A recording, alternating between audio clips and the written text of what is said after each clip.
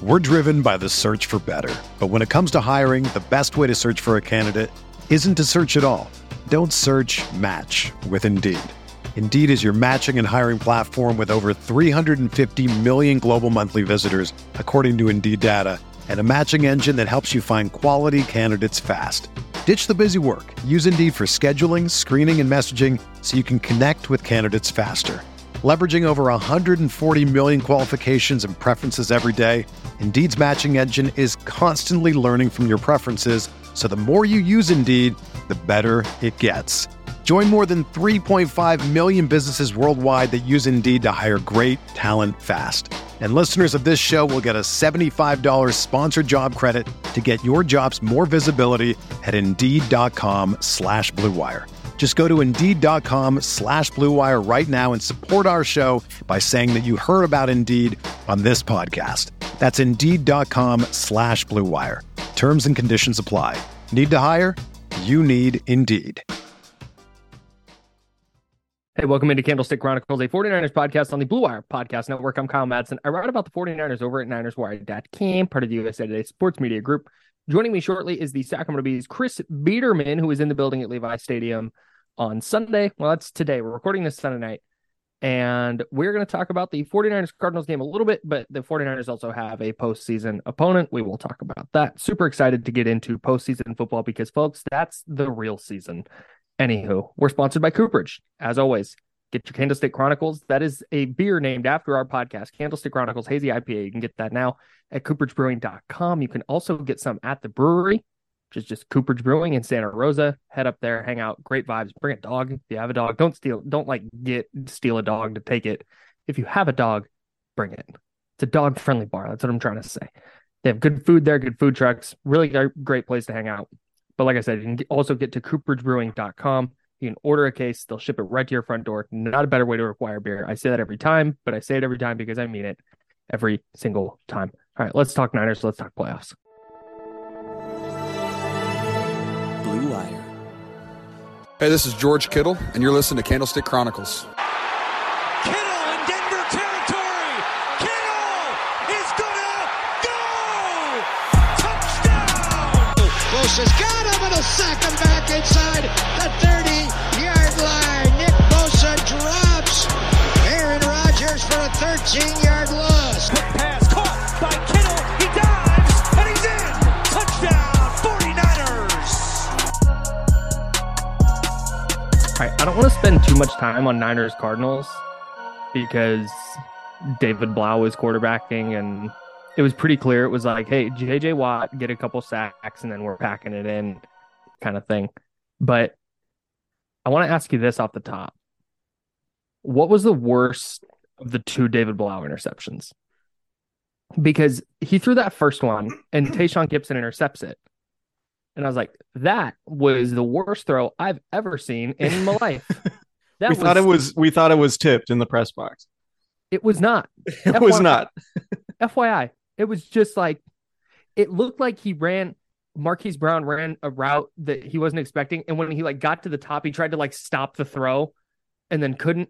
That's how the ball came out. So I was like, that's the worst throw I've ever seen. Tayshaun Gibson's never going to have an easier interception than that.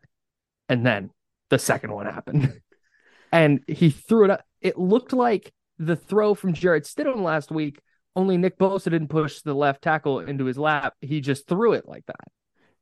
So I've never seen a sequence of interceptions, 3 interceptions over 2 weeks, all look exactly the same. And they all looked exactly the same. Yes. And look, I'm not trying to shade to Sean Gibson because interceptions are interceptions, but the degree of difficulty of those interceptions is extremely low. Yeah. 0 scale of 1 to 10. Right. So he's having a nice season. He's obviously a starter on arguably the best defense in the league. I would argue he might be their Achilles heel at the back end to a certain extent, but he's a good player, good story, a guy they signed at the very end of August, just before the season started, thrust into a starting role. Again, has a nice season. 5 picks is nothing to sneeze at. Absolutely. But those interceptions were all lollipops. He's playing 3 flies up out there. It's so rare that something happens in a professional sporting event that I'm like, I could do that. I definitely could have caught those. I could have caught the ball. I would have just hit the deck immediately. Yeah. Oh yeah. No, I'm not trying to move. No, I'm not. I could have caught the ball. That's the only thing I could have done. I don't know if I could have been in position. No, like I don't know what like his reads were, but like right. if you're just lollipopping me that throw or those 3 throws that he's caught the last 2 weeks, I could do that. Yeah, I'm totally with you. If you're like, yeah, line up over here, and then move to that spot when you see the throw going there. That I'm not super confident. No, if they're like read the splits and be over here, I'm like, nope, no zero idea. Chance, zero chance. I've got nothing. But if, like you said, if I'm stationary and you're like, I'm gonna make this throw, like, I got you, dog. Yeah. There's one thing I'm gonna do. It's hauling that in. That's to us. That was superb athleticism. That was my big takeaway from today.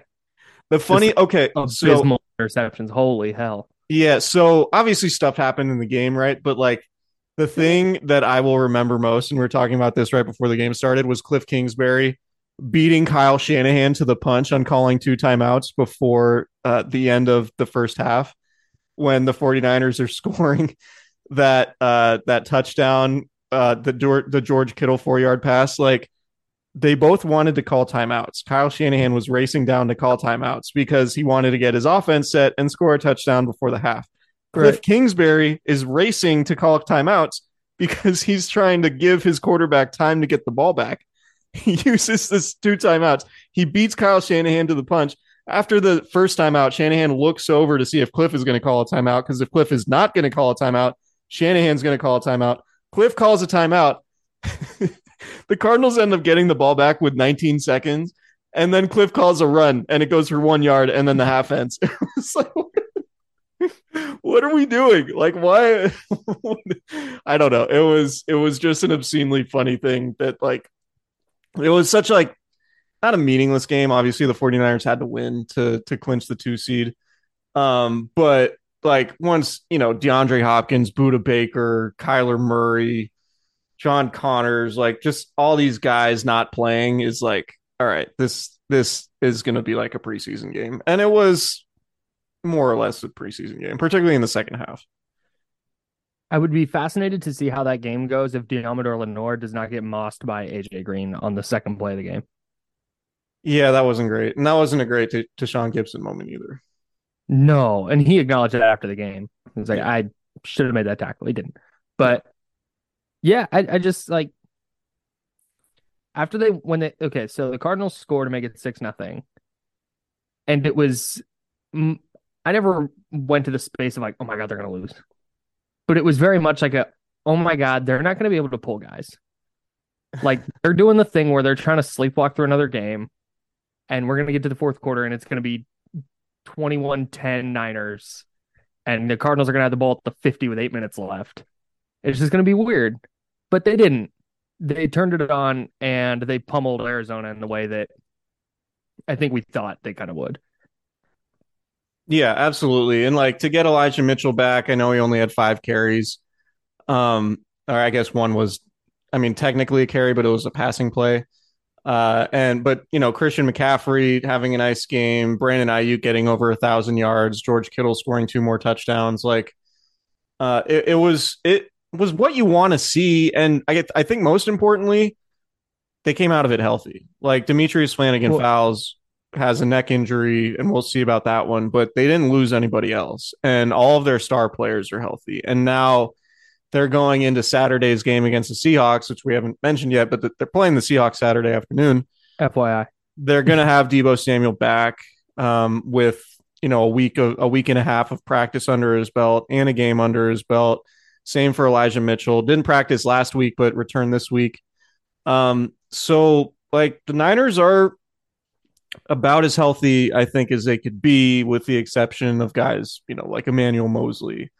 Right. And we'll see about Aaron Banks and those guys. But I do think Dre Greenlaw. Yeah, Dre Greenlaw, we'll see about that too. Those are obviously two starters. And I think Dre Greenlaw is considerably more important than Aaron Banks.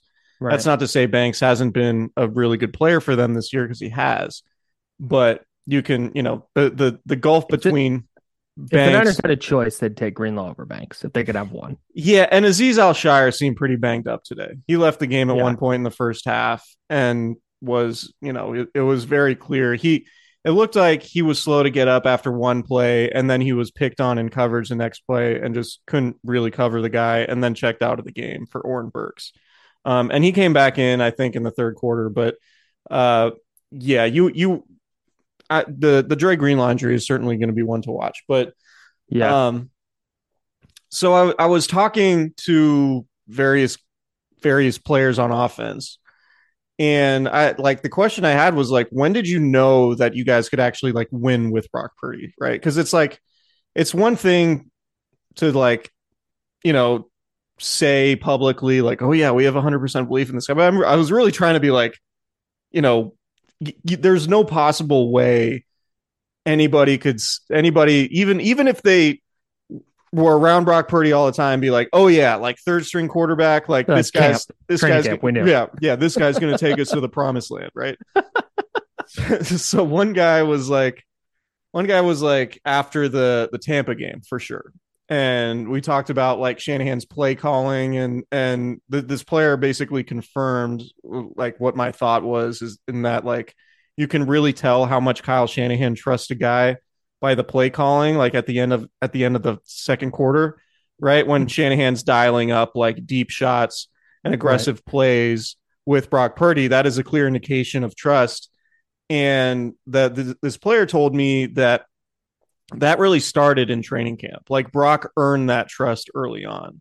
So it wasn't just oh, he's playing well, I trust this guy. It was it was a level of trust that's been there really since training camp and maybe even the offseason program. So what Purdy did early on in the summer, we kind of just assumed Nate Sudfeld would be the starter, but Purdy was doing things that earned a lot of trust from the coaching staff. And another thing this guy told me was Brian Griese is really hard on Brock Purdy.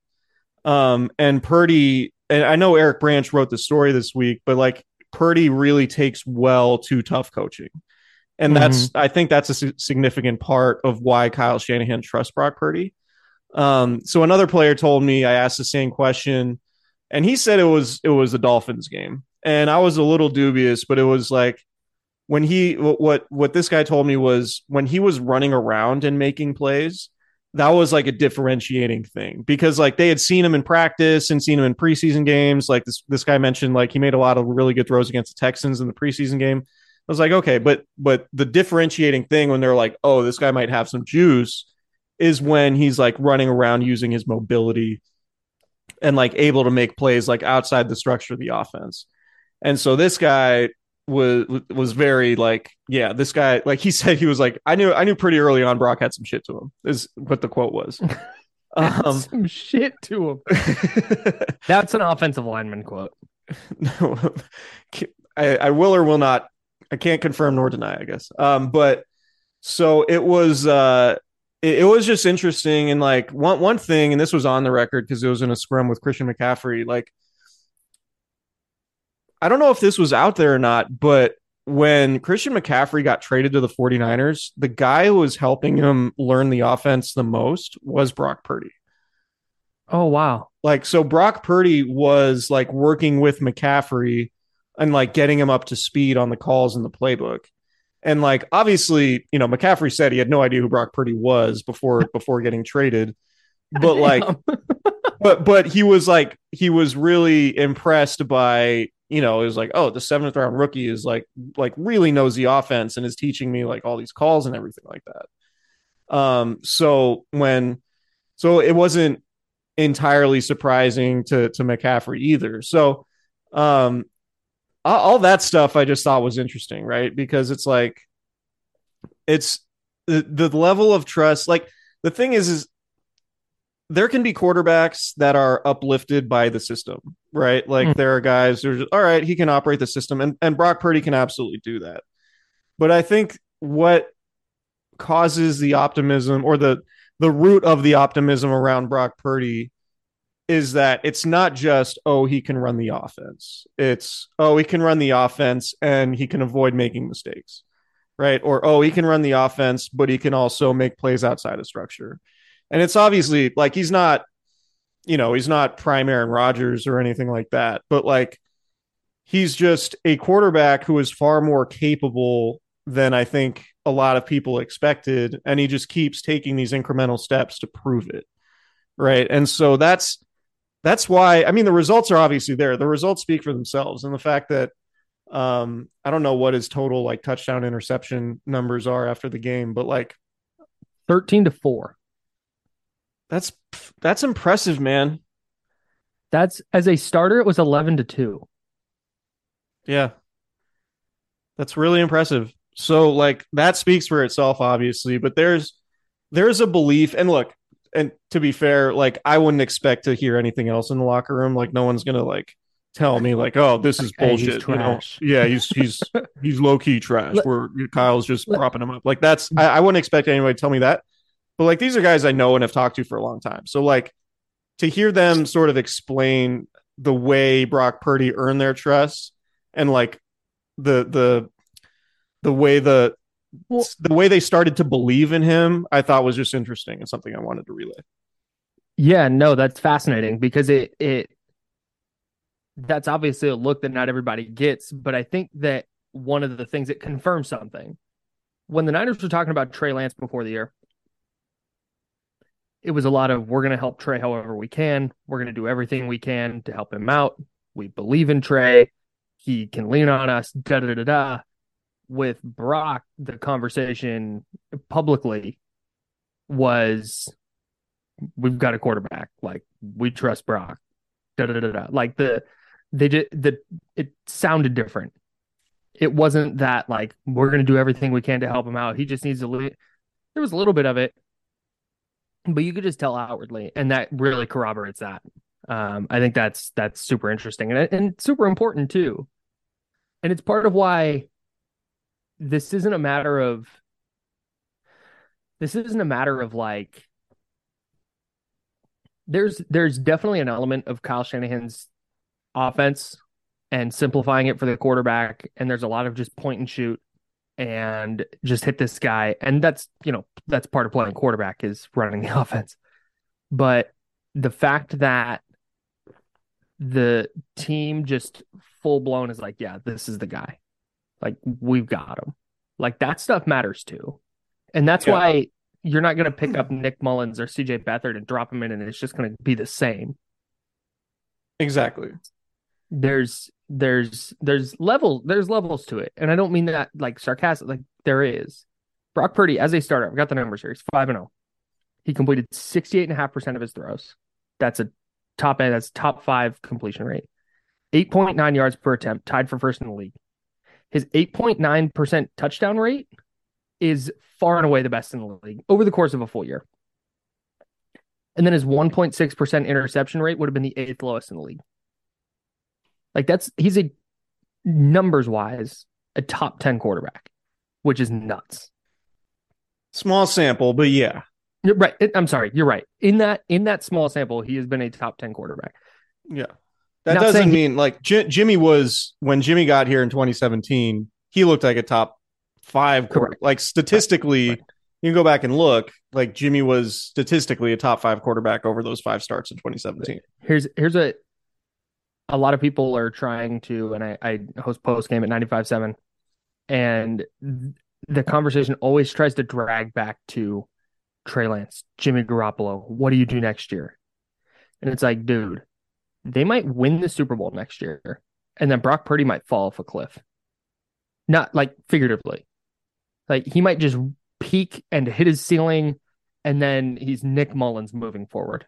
The answer, if they get the title, who cares? The answer to the question, what do they do next year, is hope to God they get to the playoffs, which is where they are right now. So like, yeah. The whole point of everything is to get to the playoffs, and that's where they are. So like, look, we have a podcast. We've had the conversation. Like, it's fascinating. Yeah, shouts to us. It's fascinating to think about what next year is going to look like. But yeah, there's like, this is the whole thing, to get to the playoffs and like see if they can win a championship. Like, let's deal with August when it's August, right? Mm-hmm. Regardless, like, Niners are in a good spot. They're going to the playoffs and getting very competent quarterback play from a guy who is their third stringer. So, like, if you feel passionately about who should be the starting quarterback, like, congrats to you, but you're also just kind of wasting your energy and missing the forest for the trees right now. Because it's like, yes. Look, I'm as optimistic about Trey Lance as anybody, but to be like, Trey Lance has to start next year, blah, blah, blah, like, or they got to bring Jimmy Garoppolo back because he was playing really well, or what Nick Mullins is over. It's like, man, who cares? They have the Seahawks on Saturday, and they win 3 games. They get to go to the Super Bowl, and who knows what can happen in the Super Bowl because we see a lot of underdogs win the Super Bowl.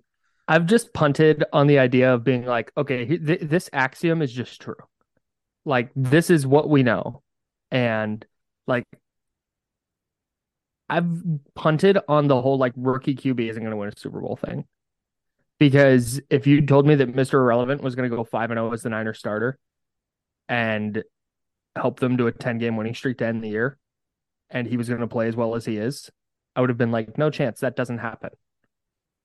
Like, I've gotten rid of that, like the notion that anything is impossible. Nick Foles, who's a career backup and not somebody at this point anybody would build around, beat Tom Brady and threw for 1 million yards in the Super Bowl. Right.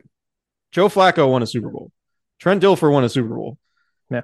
Rex Grossman got to a Super Bowl. So like we do want to do the precedent thing because it's always like that's what we know, right? Like that's what we build our basis of knowledge on is like precedent. Like, oh, a superstar quarterback always wins a Super Bowl is sort of like what we think. But I think if there's something we've learned about the league this year, it's that it's sort of veering away from the idea that you have to have a superstar quarterback to contend. Mm-hmm.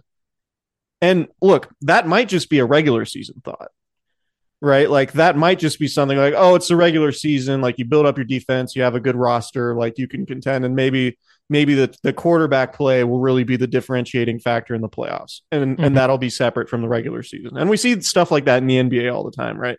The NBA, you have to divorce the regular season from the postseason when it comes to the NBA. And maybe that's what happens again in the NFL. But in terms of like what the trend of this season is going into the playoffs, particularly in the NFC, it's the fact that you can contend without having an elite quarterback. Like Jalen Hurts, MVP candidate, fine. But like he's not Patrick Mahomes or Josh Allen or Tom Brady in his prime or Peyton Manning in his prime or Aaron Rodgers in his prime. He's just not. He's a good quarterback. He's running their offense. Fine. Minnesota's a 3-seed, Kirk Cousins. 49ers a 2-seed, Brock Purdy. Right? Like Geno Smith is a playoff quarterback. Daniel Jones, playoff quarterback. Dak Prescott, I didn't watch that game today, but I saw the numbers. Man, ugly performance. Tom Brady is not playing at nearly the level he used to. And he's like, you can go through the playoffs and even to a certain extent, they're far more like, man, maybe everybody in the AFC but Miami feels like they have like a solidified option at quarterback. Mm-hmm. But the NFC, it's like you probably don't need to have the best quarterback to get to the Super Bowl. I don't think. Bro, Dak Prescott completed 14 of 37 throws. And had a pick 6. Oh my God. Against the Durs. Like I get that they weren't really playing for a lot. But holy smokes, man. Not exactly ending the season on a high note. Oof. But again, maybe like in the AFC, it's just a contest between Joe Burrow, Josh Allen, and Pat Mahomes. And it's just who's ever the best, that's the team that advances. But in the NFC, it's like it's not exactly a who's who of like superstar quarterbacks. Right. Jalen Hurts may or may not be really good. He had a really good year. Yeah. But he may or may not be really good. And then, 47-year-old Tom Brady. Is that the guy? Hey, the Bucs are definitely beating Dallas, right? It would not surprise me at all. Okay, I heard a stat. I want to talk first round real quick, but I want to grab this playoff thing real quick that you're talking about with quarterbacks. Yeah. This is the whole, like, when there was pushback against trading up for Trey Lance and taking a project quarterback, the 49ers were hoping to get one of those. I think Kyle Shanahan says there's 5 guys in the league. One of those 5 guys that it just doesn't matter what your team is like. The Chiefs defense is abysmal, but it's like, they got Patrick Mahomes, so who cares? Like, just having Patrick Mahomes changes the way other teams play. And it helps the Chiefs defense just by having Patrick Mahomes on the other side, because other offenses are going to change how they do things to try and counteract Patrick Mahomes. And I think the same thing goes a little bit for Josh Allen. You might start to see that same thing go for Joe Burrow if they make another run this year. Like, there's just certain guys in the league. Tom Brady, that was the case for a long time. Aaron Rodgers a little bit. But if you don't have one of those guys, then you need to build just an awesome roster and get a quarterback that you, quote unquote, as Kyle Shanahan says, can win with. And so that's what we're seeing with the Niners. Oh, they just found a guy right now that they can win with. And that's why the conversation with like Trey Lance is separate, because you definitely can win like this. But to your point, what does it look like in a one and done playoff game when a team spends all week focused on you and you only? Right. Like, that's what's going to be interesting for sure. Yeah. Playoffs. Yeah. Niners. Yeah. I mean, look, Niners had the best conference record. They were 10-2, the best record in the NFC of any NFC team.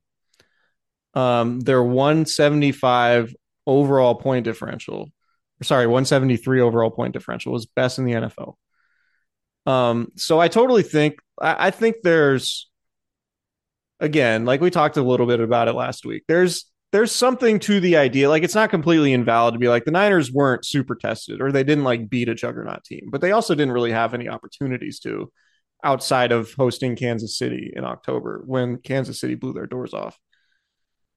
So, so here's the 49ers have a lot of equity to me. Yeah. Like, I think the defense is great. I think Nick Bosa is going to win Defensive Player of the Year. Obviously, going on deep playoff runs in 2 of the last 3 seasons means a lot. But it is going to be interesting. It's like, all right, if and when, and I don't want to get ahead of ourselves, and we'll talk a lot about Seattle this week, obviously. But like, if and when they have to go on the road to Philadelphia, or if, I mean, as the playoffs go, it's going to get much more difficult over these next 3 weeks if they keep advancing. Mm-hmm. And at any point during the regular season. I think that's something that we can say objectively, right? Like, yeah, it's going to be much more difficult in the playoffs than it has been for them in the regular season. Let's starting at October 23rd. That was when the Niners lost to the Chiefs. And the thing with the Niners is they, like you said, they haven't been tested since then. With like a great team playing at like a high level. No, I agree with you. I have a couple things on this. One, there's not that many teams that qualify as like a good test. There's like 4 teams in the league where you're like, oh man, that was a good win. It's like Bills, Chiefs. I guess the Bengals are all in the AFC. Yeah. And does Philly count? Yeah, Philly counts. The Niners probably count. Yeah. Did the Cowboys count? So like, yeah, okay, they whooped up on those 13-4 Vikings, man. So that's my thing. It's like there's a handful of teams where you're like, wow, that's a big test. Other than that, you're playing a schedule full of like non-tests. So let's start at October 23rd. Niners get blown out by the Chiefs. They haven't lost since. Here's what the Eagles have done since then. They beat the Steelers. Beat the brakes off the Steelers, but beat the Steelers. Not a playoff team. Then they beat the Texans. Then they lost to the Commanders at home. Got beat by 2 scores by the Commanders at home. Then they beat Indy by a point in Indy. 4-12-1. They beat the Packers by 7. The Packers hung up 33. They hung up 40. They beat the Titans, not a playoff team. They beat the New York Football Giants, beat the crap out of the New York Football Giants, 48-22. Then they beat the Chicago Bears by 5 in Chicago. And that was when Hurts went down, because then they lost to the Cowboys in Dallas and they lost to the Saints at home. Yeah. Have the Eagles been tested? Yeah, you'd say that the win over the Giants over that span is probably like their most important one. But like again, too, But if the Niners had beat the Giants 48-22, nobody's being like, wow, they got tested in that game. Like that's my point with that critique is like you could run that critique on basically any team. Right. I think that's fair. That's like I get it and I'll rock with it. And if they go get blown out in the first round because it's like, man, they just haven't played a tough game in a while, then so be it. But I don't. Yeah, I only bring it up to make the point that like it's going to be decidedly more difficult in the playoffs than it was during the regular season. I don't think it's an indictment like, oh, they're not for real because they haven't beaten anybody. I'm just making the point that like, no, the level of difficulty is about to increase. And that's one thing that I think is going to be interesting. Right. Playoff games are different. Yeah. No doubt. At least that's what I'm sorry. I've never played in one, but anybody, Marcellus Wiley, former NFLer, was on the show I produce. And he talked about that. Like the playoffs are just a different breed because everybody's level of intensity goes up that much more because there's no next week. Like you're not going, hey, you know what? Hey, we didn't get out to a great start. We're down 17-0. All right, we got next week. We're good. It's like, dude, you get down 7-0 and it's like, uh-oh. Right. Like your season's on the line now. Right. And that's with Brock Purdy specifically is like, how does he respond to that? Because we don't know. And so I'm totally so interested to see. Absolutely. Niners Seahawks. Yeah, look. I'm scheduling a time for Danny Kelly to come on as we speak. Did he already respond or are you jumping the gun? Okay. No, he's responded. Okay, good. I like that.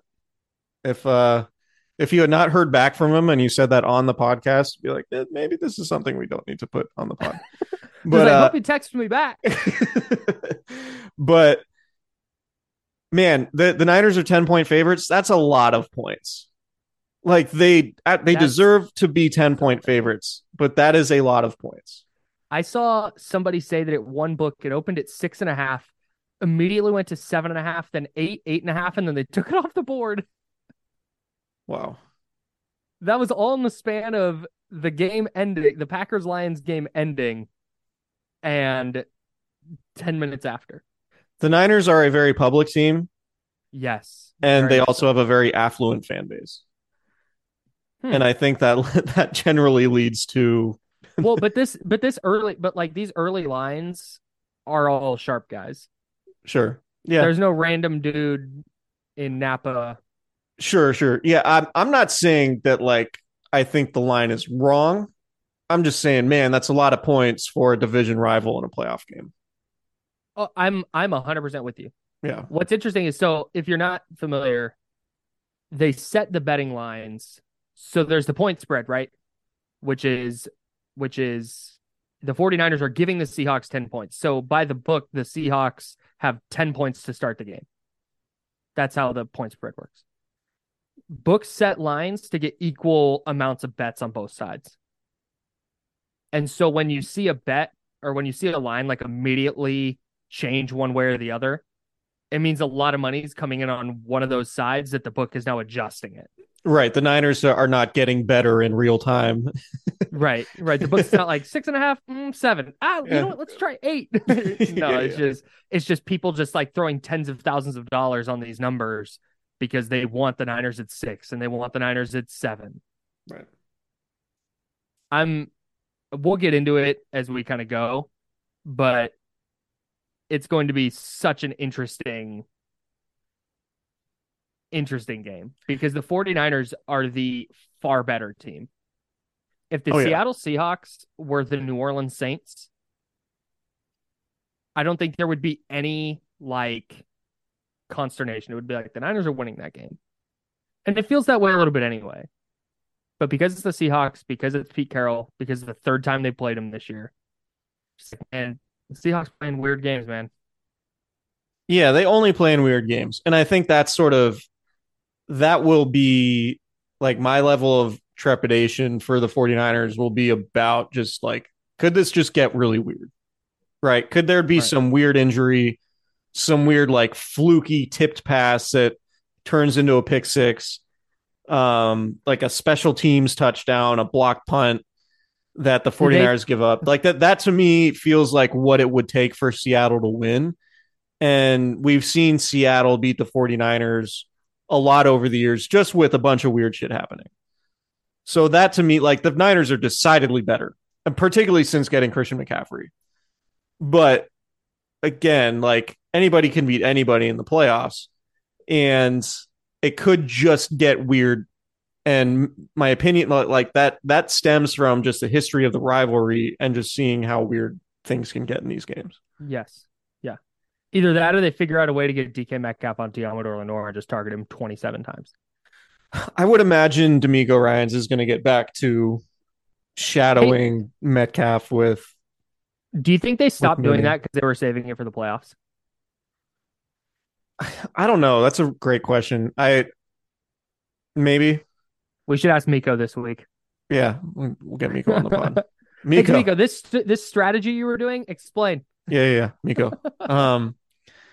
Yeah, so I think that. Yeah, I would imagine Mooney Ward's going to shadow DK. I like that matchup a lot more than Lenore in particular. But it's not like Lenore is going to have an easy matchup on Tyler Lockett either, who's just perennially a Niners killer. And the Niners defense that didn't seem like the safeties got beat by with bad eyes like Talanoa Hufanga has in recent weeks. But that's going to be a question mark. Like until the Niners win the Super Bowl, as well as they play, like the back end of the defense plays, I'm not going to be like, that's not a question mark until they actually like do it in the Super Bowl. Because like, I don't want to get too far ahead of ourselves, but if the Niners are playing in the Super Bowl and it's Pat Mahomes or Josh Allen or Joe Burrow, I would be very leery of the back end of the 49ers defense because of one, Tayshaun Gibson's lack of just speed, right? He's not a fast safety. For a free safety in particular. Like he's a good player and he's having a really nice season. He's just not a fast guy with a ton of range. And Talanoa Hufanga is just always like, you love the plays that he makes, and he does make some plays, but there are a lot of times where he's taking a lot of risks and they lead to big plays going the other way. So one of my coworkers brought this up today because I was saying like, early in the game, it was like, man, they just look like they checked out before the Raider game. Like they're looking ahead to the playoff.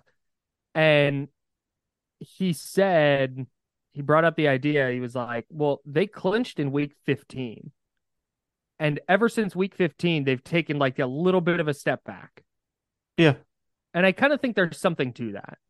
Oh, totally. Like I know that you're playing for seeding and stuff, but once you've clinched, and you're not falling below the 3 seed. It wasn't like they clinched a playoff spot and now they got to fight for the division. Like they clinched their division. They weren't falling below the 3. I imagine that there was a lot of I don't want to say they weren't trying because they were obviously trying, but like little attention to detail on things that just kind of go by the wayside where it's like, I'm going to try and make this play because why not? Does that? Yeah, like, look, when it's the playoffs and when it's a really big game, you're like losing sleep during the week about your matchup and like, am I going to be assignment sound? And like, what's my reaction going to be when they have this look and all that stuff.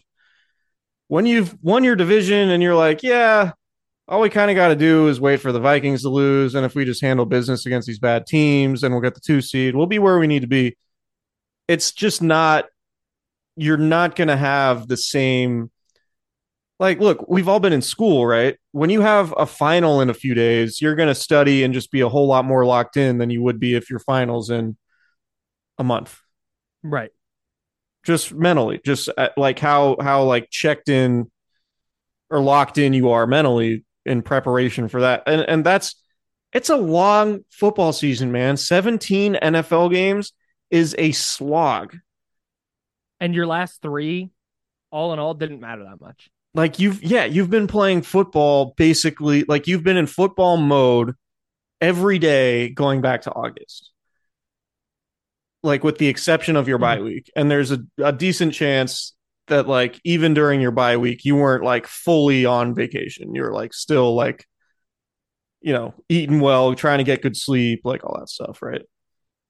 So like there's absolutely a human nature element, I think, to, them not. Could they have shut out the Cardinals today? Sure. Absolutely. But like, did they need to? No. But they limited them to 13 points. And the Raiders game, I think Raiders played really well. Credit to them. But also, like, if that's a playoff game, I think the Niners defense plays at an entirely different level than it did in that one. Because, like, you and I had zero expectation for the Raiders, like, going in. Like, I had talked about, like, the Patriots they couldn't get rid of Jarrett Stidham fast enough. Every quarterback move they made over the last couple of years was to make sure they weren't playing Jarrett Stidham. Or at least that was like my interpretation of it. Like, Jarrett Stidham couldn't beat out Cam Newton or Brian Hoyer or Mac Jones, So I was like, I don't have a high opinion of them because the Pats don't have a high opinion of him. So, but again, that's like human nature, and that's what can happen. And Nick Bosa even said it after the game. Like, Nick Bosa, Kyle Shanahan didn't say it because he would never admit that publicly. But like Nick Bosa said, I think we underestimated Jarrett Stidham. Mm-hmm. There's not going to be any Yeah, there's not going to be any underestimating guys in the playoffs. You'd hope not. That'd be wild. That would be wild. I mean, we didn't put our best foot forward today. We thought we could sneak by Geno Smith. I just think they've played in too many of these games at this point as a group that they know what that intensity is going to feel like. And look, like there's an element of like home field advantage. Like, if it were the Lions, like, would Levi's Stadium be absolutely on fire? Like, yeah, it would be a playoff game and it would be a good atmosphere. But it's like, no one really cares about the Lions. Like, no Niners fans are like, God, I can't stand the Lions, But if it's the Seahawks, I think that adds a little bit to it. Like, I feel like there's going to be an atmosphere of like, oh, everybody talks about CenturyLink or Lumen Field or whatever that place is called in Seattle. Best fans, 12s, such a loud atmosphere. Like, there's going to be an element of like, no, this is payback. Like, there's some fans are going to think about the 2013 playoffs. There is still a level of intensity when it comes to 49ers fans and the visceral reaction they just get from the Seahawks. Yes. So I think that's going to be a tangible thing. Do you think 49ers fans were rooting more for, because we talked about this a lot on the radio, like, who do you want to play in the first round? And it was very split. And I wonder what the percentage of people was that were rooting for the Lions tonight because people wanted to face the Seahawks instead of the Packers, and how many people were rooting for the Lions just to laugh at Aaron Rodgers. Because that's one of my favorite traditions. So I thought, and I had said on the pod that, like, of the teams remaining, I wouldn't want to play Aaron Rodgers. And it was just down to, like, if Aaron Rodgers gets hot, he could just beat anybody, like, sort of irrespective of what the roster looks like. If you were drawing a path to an upset, Aaron Rodgers makes the most sense. Yeah. But I would never, I wouldn't pick the Packers to beat the Niners, right? Like, any of those three teams, Seahawks, Lions, Packers, I would not think any of them would beat the Niners, just like going into it. But I would have ranked it, like, in terms of least I wanted to play, it would probably be Aaron Rodgers first, or Packers first, Seahawks second, Lions third. Just because, like, I think the Niners defense just sees Jared Goff on the other side of the field and is like, yeah, come on, dude, let's go. Let's roll. Like, we have zero issue playing Jared Goff. Right. After just, like, humiliating him time and time again with the Rams. Yeah. The Seahawks, I think there's a little bit of element of, like, unknown with Geno Smith. Those receivers are still really good. Like, DK Metcalf and Tyler Lockett are really good. The rookie running back's good. I don't think the Niners are overly concerned with the offensive line, but the young cornerback Woolen is good. Did I say his last name right? Tariq Woolen, yeah. Tariq Woolen, yeah. Did you see that video of him and Richard Sherman dapping each other up before the Thursday night game? No, was it? Tariq Woolen is huge. Yeah, Sherm's not like a small guy. Visibly bigger than Richard Sherman. Yeah, Sherm's a good 6'3", 6'4". Yeah. Tariq Woolen is massive, Yeah. and he ran like a 4.2. Yeah. He's wild. Yeah. I got to pull up his spider graph at some point. But yeah, I'm going to look it up right now. But again, like ranking the three possible opponents to me just kind of seems like a futile exercise because like the Niners like the matchup regardless of who it is. You are stunned by this spider graph. Let me look it up. Dude, it's just it's a what is this? An octagon? It's just all filled in. It's just all purple. Holy smokes. Oh, UTSA. Oh my God. Dude. This is like Taylor Mays. Taylor Mays-esque. Only Tariq Woolen's good at football. But Taylor Mays is like the all-time like spider graph guy, but this guy might beat him. Holy cow. Height 99th percentile, weight 90th, wingspan 92nd, arm length 97, hand size 48, tiny hands, 10-yard split 92, 40-yard dash 99, vertical jump 97. Those are the percentiles he's in. 6'4", 205. He ran a 4.26 and jumped 42 inches. He's a freak show. And he can play. And he's good. Yeah. Okay. That's interesting. I did not know that. That's good for him. Good for the Seahawks. Good draft pick. But yeah, so wild. Like I would say I would want to play the Seahawks less than the Packers. Or sorry, more than the Packers, but less than the Lions. But I'd pick the Niners against any three of those teams. Any of those three teams. I'm good at speaking. 8 days a week. Yeah, I don't know. I think the Seahawks just weird stuff happens, man. Yeah. I think objectively, it's probably like the best matchup for the Niners. The Seahawks scored 13 points on the Niners this year in 2 games, offensively. Yeah. But with Pete Carroll, it's like there's going to be a fake punt or something weird. And like, I don't know. But then again, like I said, they've not been able to move the ball against the Niners. So, and the Niners special teams has been better. Yeah. Yeah. I don't know. We can talk about it later in the week. Yeah. Fascinating. I'm really excited for this week. I'm glad it was the Seahawks because it's something at least a little bit different. I didn't want to talk about the Packers again. Yeah. I'm so over the Niners-Packers playoff thing. And what the Lions did being eliminated and playing hard is what, like, that was great. Like, I don't know if I'm a big Dan Campbell guy. Like, a lot of the football guy bluster kind of misses me. But, like, just going out and playing hard like that just to do it, I think is amazing. And I kind of think the Giants missed an opportunity to do something similar in Philadelphia today. And like, I get you want your guys to be healthy, but just like having a week where you're just like, yeah, we're just going to be non-competitive against a division opponent. Like, hey, I'll say this though.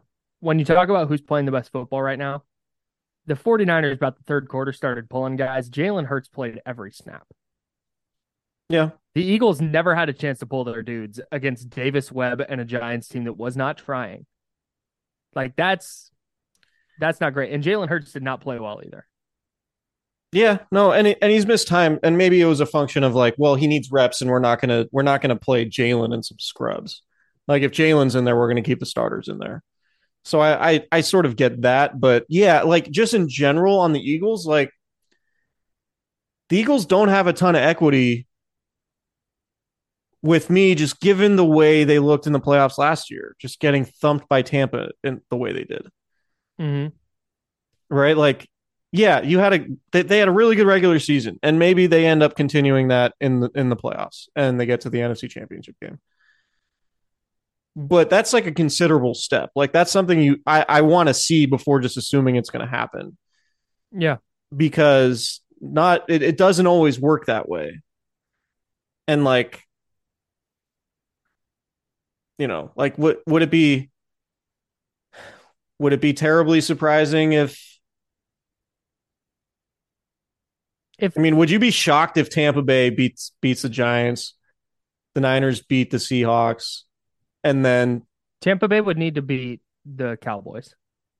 Sorry, the Cowboys. That's what I meant. And then beat Philly. Would it shock you if Tampa Bay beat Philly in the second round? I'd be mildly surprised if Tampa Bay won a playoff game, much less 2. Oh, I think they're going to beat Dallas. Tampa Bay's not very good. Yeah, I just don't trust Dallas. Jason Garrett. I don't want to get off on a tangent about the NBC halftime show or like the analysis because it's generally pretty plain. But Jason Garrett, I think, provided the best stat I've heard all season that the Cowboys are 1-4 on the road on natural grass this season. What? Yeah. Just anti-grass. Who among us? Typical Texans. So that was weird. I thought that was weird. And also just I don't trust Mike McCarthy in the playoffs at all. Sure. And we watched firsthand. We watched them run a quarterback draw with 13 seconds left and no timeouts with the game on the line. Yeah. We watched that happen. And then watched his team not know how to set the football. Right. Yeah. I just don't trust Mike McCarthy in a big game. No, that's fair. That's fair. Yeah. And the Cowboys defense hasn't been playing as well in the second half or down the stretch. I'm just saying, like, if you're a Cowboys fan, I think you would ask a lot of them and they wouldn't feel great going into play Tom Brady in Tampa. Yeah, no doubt. So I don't know. That stuff happens. But point being, like, if Philadelphia lost a playoff game before even getting to the NFC Championship game, like, I wouldn't be stunned. That wouldn't be like super surprising to me because we did see them lose to Washington in their home field. Yeah. Albeit they had nothing to play for. And we're talking about the Niners, like, not really having anything to play for against the Raiders and sort of excusing their performance defensively. So I guess maybe you could apply the same things to Philadelphia there. I'm just saying a main Philly source. didn't even clinch the division until today. Right.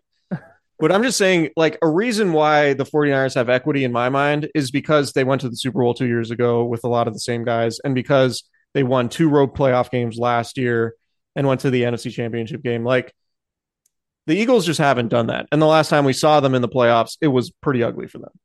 Right. That's all.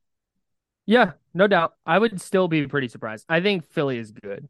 Oh, I think they're good. Yeah. For sure. I don't think highly of either any team that they would conceivably play, right? I don't think that any of the teams they'll face in the first round are going to beat them. Well, they're not going to play in the first round, so that's good for them. Their first round game. Right. The first game that they play. Right. I got you. All right. Anything else? We'll talk about the Seahawks a lot this week. I'll rewatch the other Seahawks games.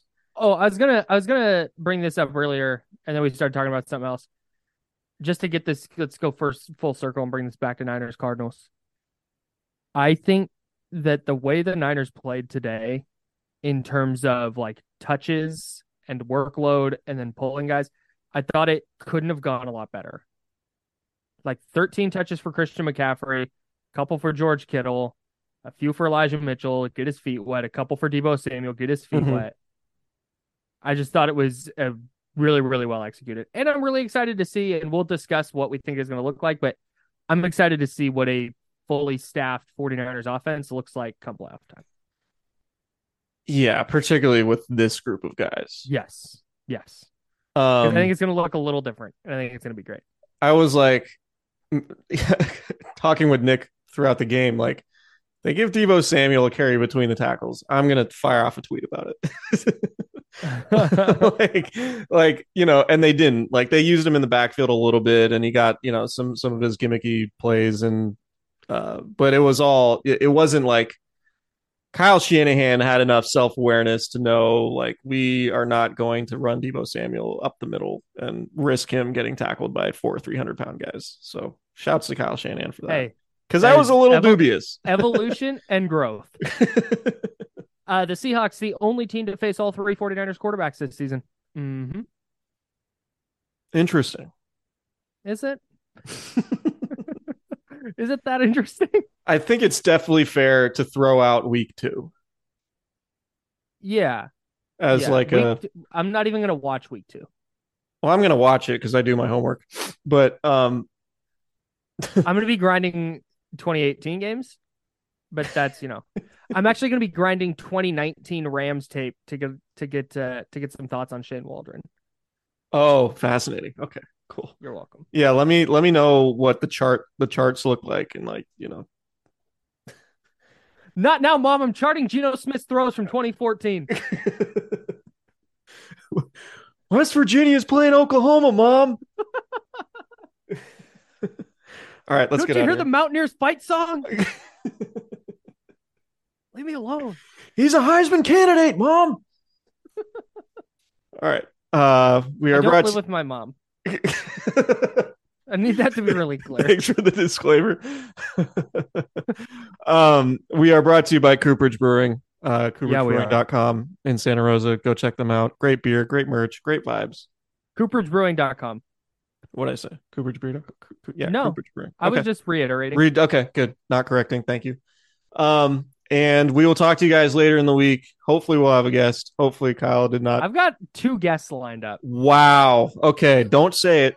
Don't say them. Tell me off air. But you have a lot to look forward to in terms of this podcast and content coming for playoff time. So this is the best time of the year, in my opinion. Like NFL playoffs, I think, best in sports. I kind of think they're the best in sports. But yeah. The urgency is the best. It's like game 7s all the time. Yeah, exactly. Okay, we'll talk to you guys later in the week. Subscribe, rate, and review. You're welcome.